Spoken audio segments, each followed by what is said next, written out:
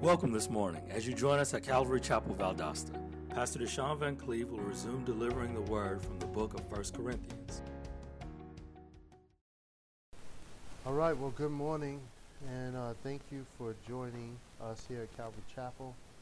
And thank you for just waking up this morning and being obedient to the Holy Spirit and desiring to worship God and give Him honor on Sunday, the Lord's Day, first day of the week. And so would you do this with me? Turn over to 1 Corinthians chapter 12, and we're going to pick up this morning in verse 12 and finish the rest of the chapter. We have, if you have been with us, we have been hovering over chapter 12 verses 4 through 6 for the past 4 weeks, and we've been speaking about grasping the gifts. And we had an opportunity to go through the gifts systematically, the gifts of the Holy Spirit. I really enjoyed those past 4 weeks, being able to look at things. And then even at the end, I thought to myself, I didn't even feel like we went through it exhaustively enough. But this is why you have personal Bible study and time to be able to spend by yourself with God to get a more precise and accurate knowledge of those things. But here we are in 1 Corinthians chapter 12. We're going to pick up in verse 12. So if you would stand with me, we'll give honor to God's word together, and then we'll pray and see how the Spirit would speak to us. Now it says here in verse 12, "For as the body is one and has many members, and all the members of that one body, being many, are one body, so also is Christ. For by one Spirit are we all baptized into one body, whether we are Jews or Gentiles, whether we are bond or free, and have been all made to drink into one Spirit. For the body is not one member, but many. If the foot shall say, because I am not the hand, I am not of the body, is it therefore not of the body? And if the ear shall say, because I am not the eye, I am not of the body, is it therefore not of the body? If the whole body were an eye, where would the hearing be? If the whole were hearing, where would the smelling? But now has God set the members, every one of them, in the body as it has pleased Him. And if they were all one member, where were the body? But now they are many members, yet but one body. And the eye cannot say to the hand, I have no need of you, nor again the head to the feet, I have no need of you. No, much more those members of the body which seem to be more feeble are necessary. And those members of the body which we think to be less honorable, upon these we bestow more abundant honor. And our uncomely parts have more abundant comeliness. For our comely parts have no need. But God has tempered the body together, having given more abundant honor to the part which lacked, that there should be no schism in the body, but that the members should have the same care for one another. And whether one member suffers, all the members suffer with it. Or one member is honored, all the members rejoice with it. Now, you are the body of Christ, and members in particular. And God has set some in the church, first apostles, secondarily prophets, thirdly teachers, after that miracles, then gifts of healing, helps, governments, diversities of tongues. Are all apostles? Are all prophets? Are all teachers? Are all workers of miracles? Have all the gifts of healing? Do all speak with tongues? Do all interpret? But covet earnestly the best gifts, and yet I show to you a more excellent way." Well, Lord, that was a mouthful, but we are so desired for our hearts to be full this morning with your word. So I pray, Lord, the word of God is active. It is alive. It is powerful. It is able to teach us, able to make us wise, to equip us. It is inspired. It is able to complete us. And so, Lord, will you help us to not just be people who hear the word and walk away with satisfaction, but help us to be people that do the word, that put it into practice, that we might bring honor to you until the day we stand before you and see you face to face. So we ask this in Jesus' name, and we all say, amen.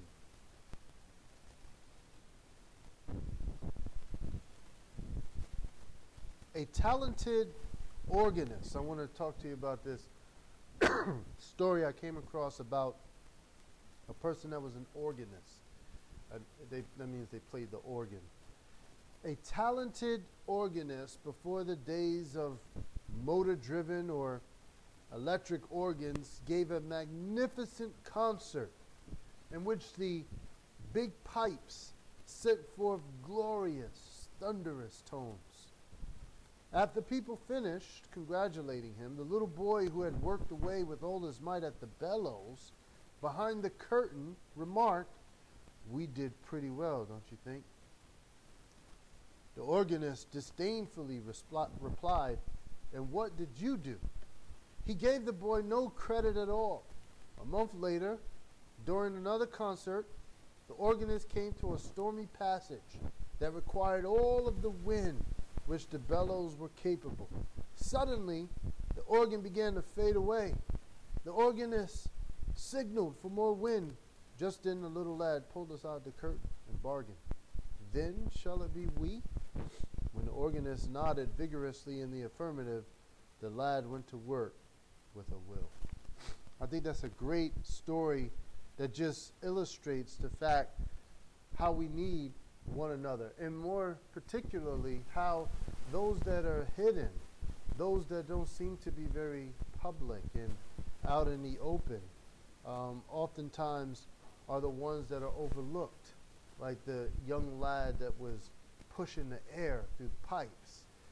You see, the organist was the one that got all of the credit. The organist was the one that got all of the attention and the laud and praise. But not the little one that was underneath the curtain, behind the curtain, pressing the air, enabling that thing to grow. This is important here because it shows that there are two things at action in this event, in this concert. There was the person that was playing, and there was the person that was supplying the power for that instrument to make a sound. And those two were coming together to form a reaction. We might call it chemistry. But see, one of the guys was not comprehending the chemistry. Only the one that was pushing things forth that was doing most of the work. The organist, he didn't see the chemistry. He only saw himself. This is a problem sometimes that we have in the body of Christ. And gang, this is the problem that the Corinthians were struggling with. That's the title of our morning's message, Comprehending the Chemistry. The chemistry of the body of Christ, that is. Now, we have been for the past 4 weeks talking about grasping the gifts. But now, if they were going to overcome discord, then the Corinthians would have to comprehend the chemistry. They would need to see how they are formed and put together. In fact, I think in 3 ways we can see this as well as we look at the text. Number one, in verses 12 to 13, they need to see how they are connected in the body. They need to see the connection of the body, how it's put together. In verse 14 and 26, we need to see the contrast in the body. How there's some differences, but it is made so that we could be bright and strong, a strong witness for the Lord. And in verse 27 to 31, we'll see the composure of the body. So we see the connection of the body, we see the contrast in the body, and then finally the composure with the body as well. So look at verse 12. Let's try to see if we can comprehend the chemistry. Let's see if we can understand what the writer is trying to say and help us to be better Christians, especially when we're gathering together and serving the Lord and doing the work of the ministry.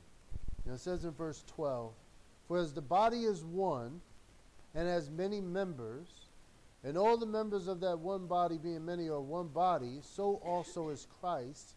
For by one Spirit are we baptized into one body, whether we are Jews or Gentiles, whether we are bond or free, and have been all made to drink in the one Spirit." Now when I look at these verses here, there's a common phrase that continues to show itself in these two verses. One body. I see this idea of being one body. he says the body is one in verse 12. And he says members of that one body, being many are one body in Christ. He says one spirit. Again, into one body we are baptized. We have all been made to drink into one spirit. This idea that the Christian's identity and what connects us is something that is consistent. It's not inconsistent, but it's consistent. It's a oneness that we have together. You see, in our culture, we like to separate ourselves and make ourselves distinct by maybe race, background, country. But you have to understand that the Christian identity is not in our country, but it is in our citizenship, the Christian identity. It's not about where we are from and we're different from this. No, we have all become citizens of the same country. We belong to one another. Some years ago, I had an opportunity to go abroad into Europe. Do you know that when you go abroad, your whole perspective changes from who you are? I'll never forget, we landed in Rome, and we got off on the tarmac. It's much different than it is here. In fact, they had little buses or trolleys that come pick you up from the airplane that is right on the airport tarmac. It's not like you walk through one of those hallways that they have that connects you to the terminal. We had to actually walk down from the plane into a bus. And so we got on the bus, and as we went into the terminal, there were some Italian soldiers standing there with weapons and security guards, and they signaled me and tried to put me aside. Oh man, that was the one time that I felt vulnerable. Here I am, thousands of miles away from my country, in another country, and all I could think was, I'm American, man. I'm American. And I was looking for the guys that I was traveling with, and I saw them, and I'm like, look, guys, look what's going on here. And they came back and they said, no, he's with us. And man, we bandied together. We were Americans. It didn't matter that they were military, I was civilian. It didn't matter that they were white and I was black. We were Americans in a foreign country. We weren't thinking about our race and our status. We weren't thinking about what separates us. We only had in our mind what brings us together, what unites us, our citizenship. And we carried around that little small booklet, an official passport that allowed us to pass through and walk around. See, we cared about being bonded together. We were Americans in a foreign land. When you get over there into other countries, people are not arguing that I'm a black American or I'm a Chinese American and I'm being mistreated. People are just thinking I'm Americans. And when something goes down and something is wrong, guess what happens? First thing you do is run into the embassy. You run into the embassy because you want to state your citizenship, where you belong to. See, this is what the apostle is trying to say, that we are one together. The problem that the Corinthians had was that they thought that they were all unique and individual. They thought that they were special and more special than other people. And so they couldn't have a real identity. But the apostle here, after he gives them an overview of some of the gifts that they have and how the Holy Spirit gives us the gifts as he wants to, the next thing he goes into is that you guys are one. You're together. And you must understand this. And so this is something we need to get down that he was trying to communicate to the Corinthians. That in order for the body of Christ to function properly, the body of Christ needs to eliminate factions quickly. Factions are differences. These are people that are trying to separate themselves. Remember, 1 Corinthians chapter 1, verse 13, the apostle asks that rhetorical question to the Corinthians. He said to them, is Christ divided? That's a rhetorical question. No, he's not. Jesus Christ is not divided. He's not separated. He's one. So we got to eliminate the factions, and the Apostle Paul was saying this to the believers here, is that the body is one. he uses the analogy of a human body. He says a human body is one body. It has many different limbs and different functions, but still, when you look at it, it is one body. It's not three different bodies, two different bodies conjoined. It's one body altogether. And you believers at Corinth, and even you believers today, must understand that in order for us to operate, in order for us to accomplish the work of the ministry, we got to see ourselves as one. We got to see ourselves as being interconnected. So the connection of the body is just that. And we don't have any individual identities. Notice what he says here. He says, all the members of that one body, being many, are one body, so also is Christ. That's where our identity lies. We're all connected because we're in Christ. We're all brothers and sisters because we're in Christ. That is the common denominator, Jesus Christ. Now, if anybody is trying to separate themselves and be special and unique, maybe they're trying to change that denominator. And they want to be something else. And so he says, for by one Spirit we are all baptized into one body, whether we are Jews or Gentiles, whether we are bond or free, and have been made to drink into that one Spirit. So he tells us here that even by the Holy Spirit, he is the glue that bonds us together. We have been all baptized into one body. That word baptize is the Greek word baptizo, and it is speaking of an immersion. This is not a quick dunking, like you get baptized, you go down, you come up. This is talking about a person that stays in the water long enough that they change and are transformed. It's just the way you make pickles. That's a good way to put it.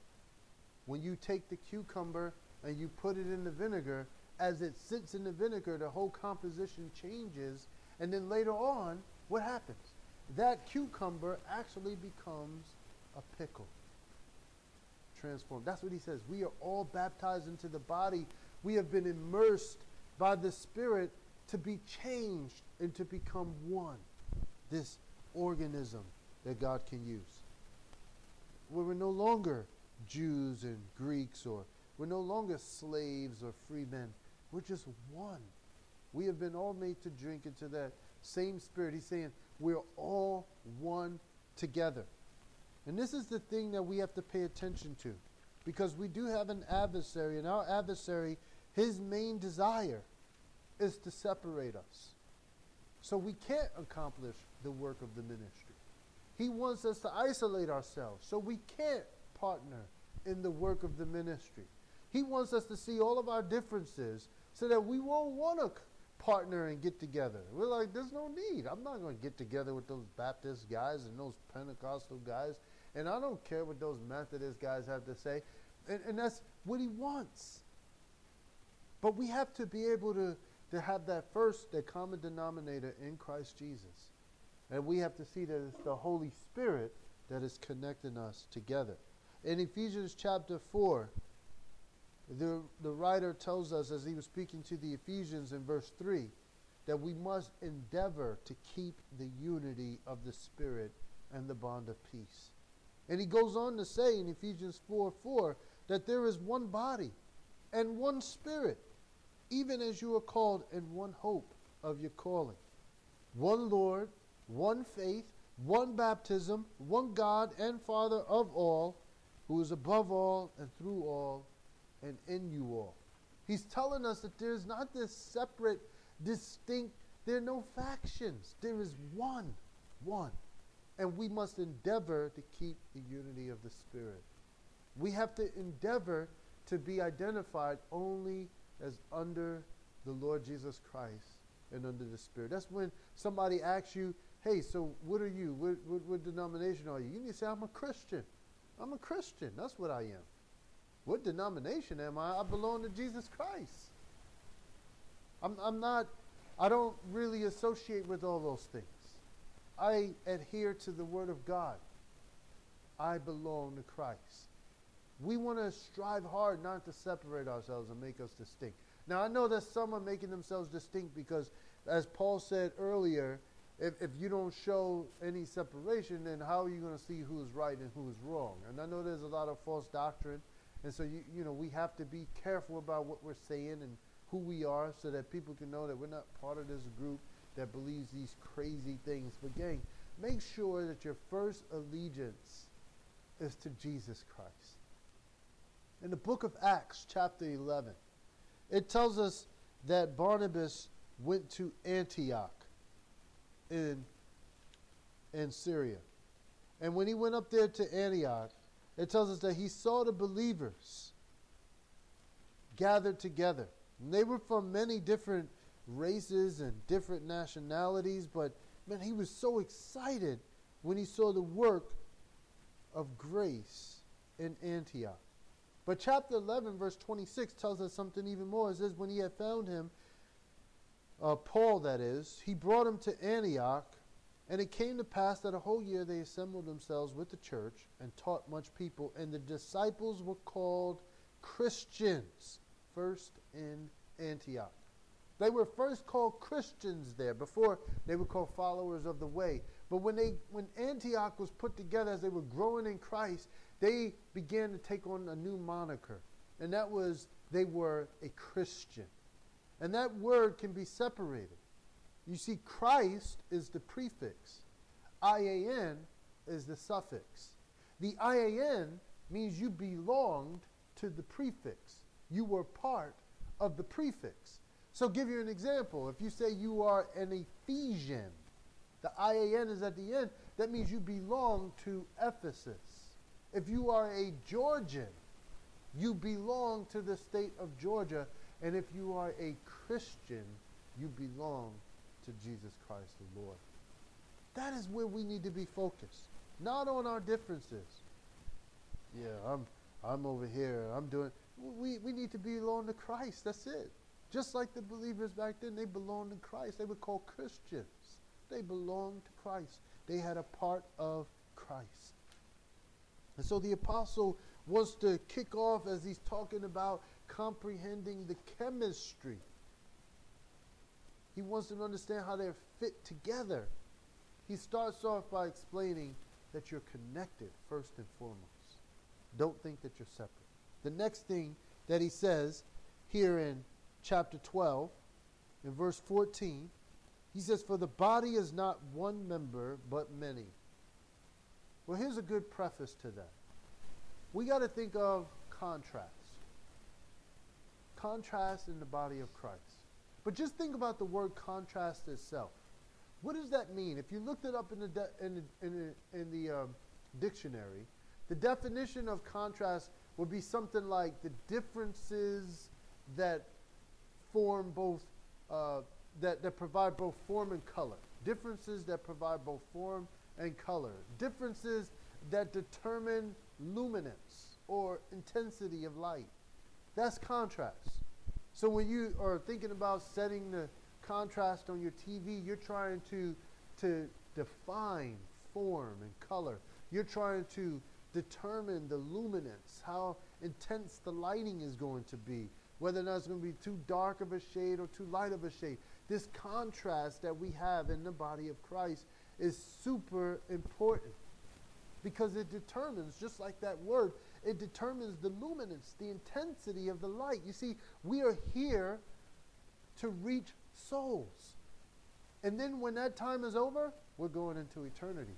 And then we'll stand and be judged and evaluated on the fruit that we brought about in our lives as we work for him down here on earth. We got to think about the intensity of our light because that is going to bring many more people in. Remember, our Lord Jesus told us that we were cities set on a hill. He said, you are a city set on a hill. You're like a lamp. People need to see this light and come into the safe harbor. And so our luminance needs to be intense. But gang, when we are stressing our differences and how we are separated, it decreases and diminishes the light. And now people can't see it. And I think that just like here in Corinth, they were struggling with this because in chapter 1, the apostle dealt with that and said, I hear that there are divisions among you. Some people say that they're of Jesus Christ. Some people say they're of Paul. Some people say they're of Peter. Some people say they're of Apollos. It's like, what is happening here in Corinth? It is diminishing the light because there's so many separations. But we have to see that God has created a contrast of us to be different, but to be connected, to be collected. Because this will increase the luminance of the light that is shining in us and through us. And so he says, if the foot shall say, because I am not the hand, I am not of the body, is it therefore not of the body? Rhetorical question. No. If your foot just decides, I'm not part of it, because I'm not like the hand, so I don't want to be in it, and does that mean he's not of the body? No, it doesn't. He's still part of that body, unless he was, dismembered.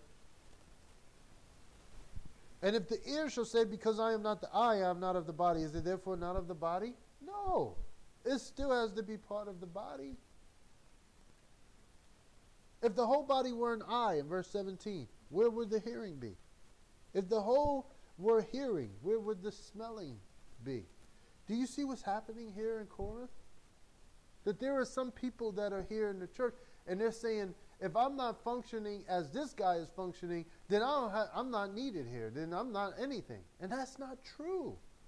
He's saying because you're different, it is important. But if you're going to be comparing yourselves to each other, then obviously you're not going to be as effective as you can be. There are some that were like, man, that guy always gets to speak. Why is Rufus always talking? And I have a word too. And there's a problem here. Maybe God did not create you for that function, but you have another role to play. That doesn't mean you just disengage and disconnect, but that means you figure out who you are. And listen, this right here is the biggest distraction in the body of Christ. Comparing yourself to others instead of comparing yourself to Christ. That's the biggest distraction, because what happens is people come into the body of Christ, and now God wants to instill with them an identity in Christ that is going to look back to Jesus Christ, but then you start looking at other people, and you start saying, well, maybe I need to be like them, and then I can't get the same opportunities as them, and now you're comparing yourself, and you find yourself in a very disheartened, discouraged state of mind. You can't even move forward now because you feel like you're not like this person. But this is the biggest distraction. Because like it tells us in 2 Corinthians chapter 10, verse 12, for we dare not make ourselves of the number or compare ourselves with some that commend themselves. But they measuring themselves by themselves and comparing themselves among themselves are not wise. The scriptures tell us it's not wise to compare yourself to others. It's not wise. Number one, that person is not the standard of godliness. They're not the standard of righteousness and holiness. They might be a good example, but you shouldn't be comparing yourself with them because there's some flaws in their character. In all of our characters, there are flaws. We still have sin that is with us. Nobody's perfect. The only one that we should be comparing ourselves to is the Lord Jesus Christ. He's the only one that is perfect. We should look at him and say, man, is my life measuring up to Christ? That is the question we should ask. Not, do you think I'm growing? Do you think I'm looking like? We should be saying to ourselves, am I looking like Christ? That should be the goal. We're trying to reach the measure and the stature of the Lord Jesus Christ.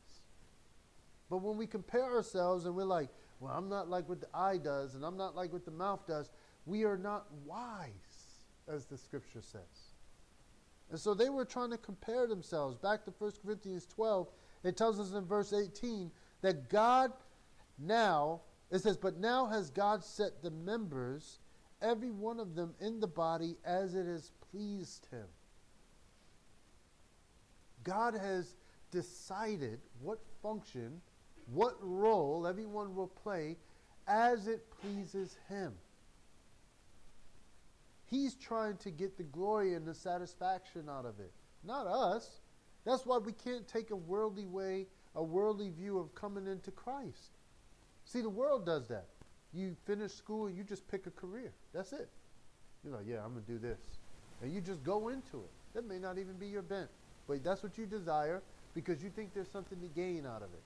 I can make a lot of money here. I can get a lot of prestige here. This is a place of status. I can get that. That's not how it works in the body of Christ. We don't get saved and then just decide where we want to go ahead and serve. Yeah, I think I'm going to go ahead and choose the pastorate. You know, they get a lot of attention there. It's not how it works. Excuse me. We don't just come into Christ and choose. God sets it up as it pleases him. He gives us the contrast as it pleases him. He has the right mixture. He has the perfect chemistry so that we can shine brightly. We have to submit and surrender ourselves to him. We come into Christ, it's not coming in saying this is what I want to do. We come into Christ saying, what do you want me to do? What will you have me to do? Who will you have me to be? That's what he wants us to do. He wants us to ask that question. What is your will for me, Lord? And so, in verse 19, and if they were all one member, where were the body? But now there are many members, yet but one body. And the eye cannot say to the hand, I have no need of you. Nor again the head to the feet, I don't need you. You see, the different members of the body can't discount the others. And I think this is perfect right here because it shows the wisdom of God. You see, in his wisdom, he has made us interdependent. In his wisdom, he has made us interdependent. That means he has made us so needy of one another that we cannot survive if we do not have each other. Therefore, it is a crime to be independent of the body of Christ. Now that is a pattern of our culture today, to be independent. Our culture says you don't need anybody. And when you feel like you're being overwhelmed, just get alone and isolate yourself. That is not of the Christian way. That's not of good doctrine. That's not of a sound mind. God in his wisdom has made us interdependent. That means when we are part of a body, we need everybody in that body. We need to be a part of it. We have something to give. We need to receive something. We are interdependent. But when we try to be independent, we're acting outside of his will. It's a crime because now the body cannot work well. What do we call that in our natural mindset? What do we call that in our medicine and our diagnosing and prognosing people? We call that cancer. See, cancer doesn't need the body. That's what it does. It draws from the body and separates itself, and it takes. That's a cancer. And if you are independent and you're not part of a body, you're not contributing to a body, you're not connected with believers in prayer, you're not seeking the Lord together, you're not showing up consistently, then you are a cancer to the body. You're just drawing from it, taking from it, destroying it. God has made us to be interdependent. That's why the apostle here was saying that the eye cannot say to the hand, I don't need you. Cannot. Because it does. Hand and eye coordination is so important for so many functions that we have. The eye has to be able to work with the hand. If you're going to reach down and grab something, the eye is concentrating on it and the hand is grabbing it. Let's just say, for instance, you get up in the middle of the night and you're walking and all of a sudden you don't have any socks on or anything like that. You step on something and it gets into your foot. First thing you do is you fall down. The entire body feels it. Fall down. What happens? The eye turns, your body, the hand turns the light on. The eye gazes at that splinter. And the eye is looking so closely and acutely. We got to find it. And then the hand is like, use those nails. We got to get it and see if we can pull it out. You see, they need each other. The body is interdependent. Now, you might be able, in your natural frame, to be able to operate without an arm. That you might figure out how to do that. And there are some people that are born where they don't have any limbs. And they're still operating. That's not the norm. That's an exception to the norm. But typically, you need every single piece in your body. Now, there are some people that just have the appendix, and we don't know what that thing is for. It's just there. But when it erupts, there's a problem. So obviously, there's a need for it to be there. Every part is needed. They're all interdependent. We need each other. This is not a cheerleading thing, you know, we're like, we need each other, yeah. But we do, because this is how God has put it together. Ephesians chapter 4, verse 16 says, from whom the whole body fitly joined together and compacted by that which every joint supplies, according to the effectual working in the measure of every part, makes increase of the body to the edifying of itself in love. That is a great verse to show that the body is able to work within itself to grow itself. That's just like our body. If you get a cut, and it's not super, super deep where you don't need stitches, your body goes into action.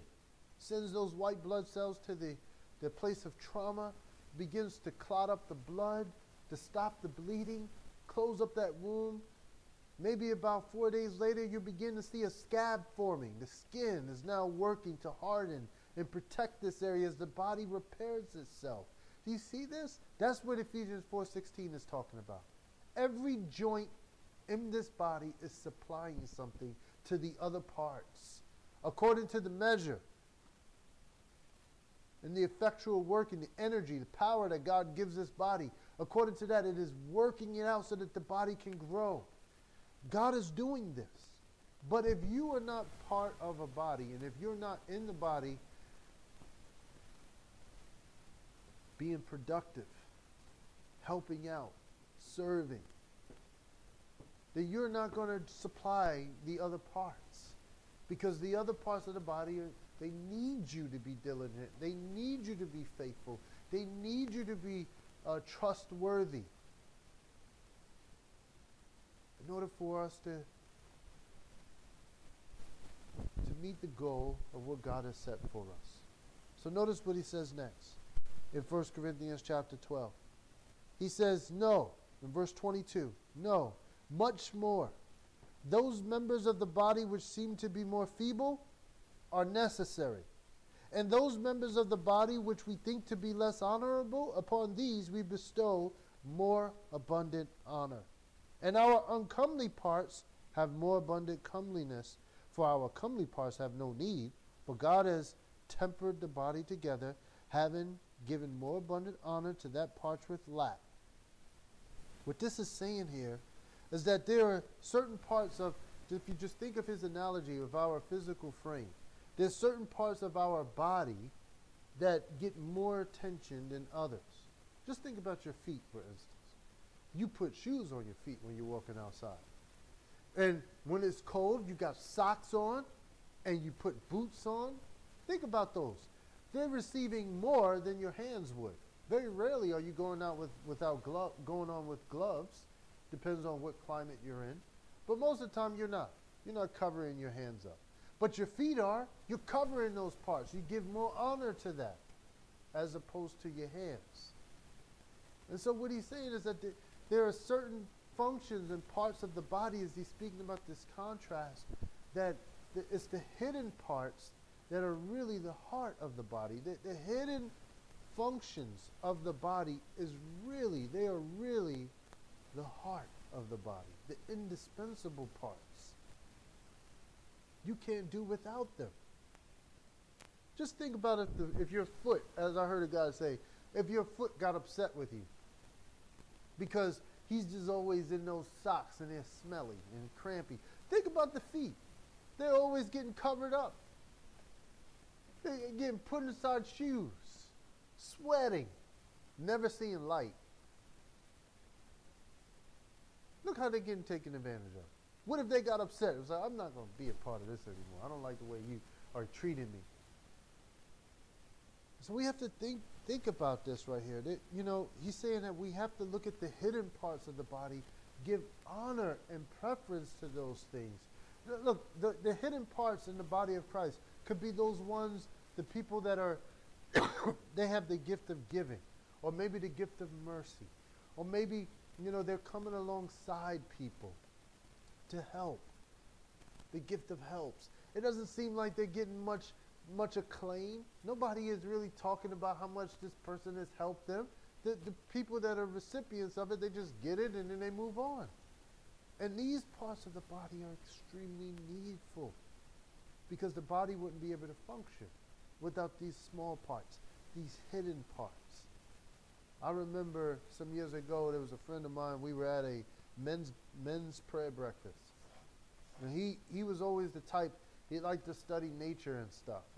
And I liked the perspectives he would give me. But he came over to me one Saturday and he said, hey, Deshaun, let me talk to you real quick. I said, what's up? He said, you know, I was thinking about certain fruit that grows in the shade. Because not every fruit can grow in the shade, but there is certain fruit that grows in the shade. Think about that. And I remember sitting there thinking, he's like, some of the best fruit grows in the shade. The things that we really enjoy, they grow in the shade. He alerted me to like pineapples and how a pineapple forms a plant and they grow low to the ground. They don't get much sunlight. But it is a sweet fruit. And some of the best fruit is the fruit that's in the shade. Some of the best functions in the body of Christ are the ones in the shade. Those are the ones that we need to elevate, pay attention to. See, that is very, very important. That's the engine for this machine that God is using here on earth. Now, what does he tell us in 25? The reason why God has tempered it together. In fact, in verse 24, when it says God has tempered the body together, another way of saying that is that God has mixed the body together. He has given just the right chemistry for each part to cause this reaction for the good. So God has put it all together. For what purpose? Verse 25, that there should be no schism in the body. That word can be translated a tear. That there should be no tear, no rent in the body. That's why God has formed it these ways. We shouldn't try to go and make it our way and put it in the way we think it should be. We should be seeking the Lord about, Lord, how is it that you want to define this body? What role would you have me to play so that there would be no tear, no schism in the body, but that the members should have the same care for one another, that the members should have the same concern, the same love, the benevolence for one another. God has done this. And whether one member suffers, all the members suffer with it, or one member is honored, all the members are rejoicing with it. Everybody is connected, all together.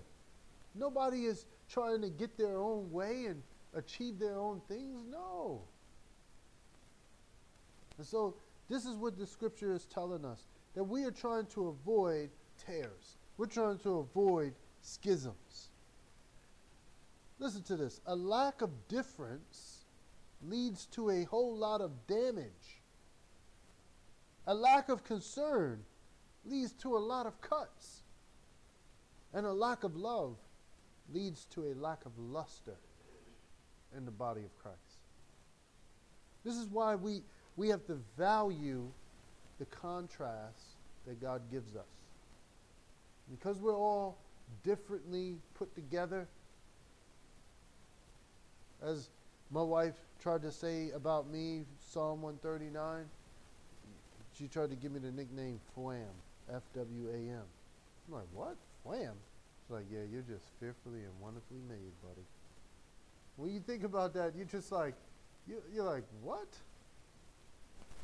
Farm or whatever it's called. We are all just like that. We're fearfully and wonderfully made. God, He designs us just like that, and He puts a body together, and He gives the parts. And so we should value and cherish the contrast, because it helps us to be more intense. We shouldn't desire to just be like everybody else. We should desire to follow examples and patterns that will help us to be godly. But remember, we're trying to live up to the measure of Christ. So as we get ready to close up, the Apostle Paul transitions here. He says in verse 27, now, you are the body of Christ, and members in particular. So he tells them, you are the body of Christ. You guys are a part of this entire construct that God is making, and you're members, separate, distinct, but you're all together. You're part of this one thing, this conglomeration, of which Colossians chapter 1 tells us Christ is the head, and everything flows down from Him. We are the body. This is what he says to them. You are the body. Don't think of yourselves as being all separate, and you're doing this over here, and she's doing that, and you have this division and this discord. Remember, you are the body. And so what does he say? He says, and God has set some in the church, first apostles, secondarily prophets, thirdly teachers, after that miracles, gifts of healings, helps, governments, diversities of tongues. And then he asks these rhetorical questions. Are all apostles? Are all prophets? Is everybody a teacher? Does everybody work miracles? Have all the gift of healing? Does everybody have the gift of healing? Do all speak with tongues? Does everybody interpret? The answer to that is no, obviously. You see, no one can do everything, but everybody can do something, is what he's saying. This is how God has handed it down. The apostles, the prophets, the teachers, the pastors, and great things. But not everybody is doing all those things, but everybody can do something. And this is important for us to remember. This is the composure of the body. Everybody can do something. Everybody can't do everything.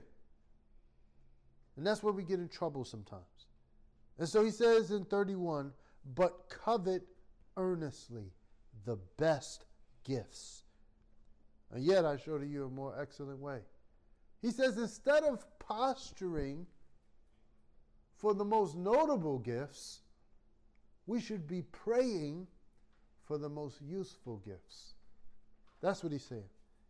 Covet earnestly the best gifts. That word best can be translated the most useful. Covet earnestly, desire those things, the most useful gifts. Not just the ones that you think you're going to get, some attention from, but the useful ones. We should be praying about what is most useful for the body instead of what is notable in the body, which will distinguish you and point you out. And so he says, yet I show to you a more excellent way. We're going to go over that next week, this excellent way. Because this little phrase right here shows us something that is very important. That the gifts, all they do is compose this vessel that God is going to use. They just make up this vessel and form this channel through which this best thing flows through. It's not really the gift, it's what's flowing through that gift to touch other people. That is what's most important. It's like a guy said, a shop full of barrels enrich not, unless full of commodities. See, the barrel is not going to really enrich you unless it is full of something that can. And that is the most excellent thing that we'll discover, God willing, next week. But as we end, here the apostle wants to show us that we need to comprehend the chemistry. We need to see how the body is connected. We need to see how the body has contrast. And we need to see how the body is composed, the composure, the balance that the body has. Not everybody is doing everything, but with everyone doing a little bit of something, this body can be effective. And here in Corinth, they could be even more effective because there was a great work to be done there. We would like for you to stay in touch and up to date with us. Follow us on Twitter at cc_Valdosta and visit our website at ccvaldosta.weebly.com for additional information about Calvary Chapel Valdosta and an archive of previous sermons. You can reach us by phone at 301-395-3382. Calvary Chapel Valdosta is a fellowship of believers committed to the study of the Word of God and seeking the things that are Jesus Christ's. Let us now end in prayer. Let's say a word of prayer together. Father, I thank you for 1 Corinthians 12, and I thank you for the reminder that, Lord, you are the one that's in control.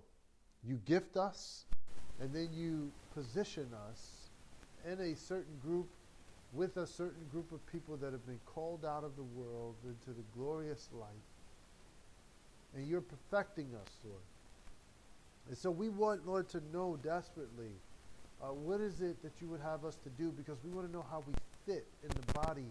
We want to fit well. We want to do our jobs well. We want to bless the other parts. So strengthen us, Lord, and help us to value what you give us. And we ask these things in Jesus' name. Amen.